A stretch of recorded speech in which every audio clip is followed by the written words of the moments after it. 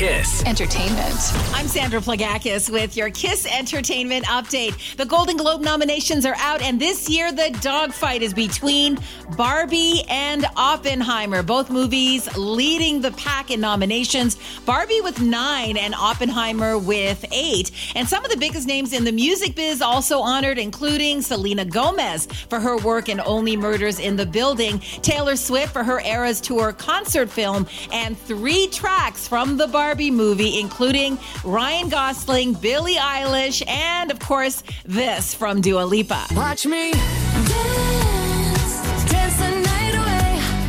My heart could be burning, but you won't see it on my face. Watch me dance. The awards will be handed out on January 7th. By the way, not only is tomorrow Taylor Swift's 34th birthday, but the Eras concert film is out with an extended version. It will include 3 new songs, making the film over 3 hours long. And it looks like the Cardi B Offset romance is off again, and maybe this time for good. Cardi B has officially announced her marriage has ended, and she is single. She says she's curious for a new life and a new beginning. She previously filed for divorce in 2020, but months later called it off. That's your KiSS Entertainment. KiSS Entertainment.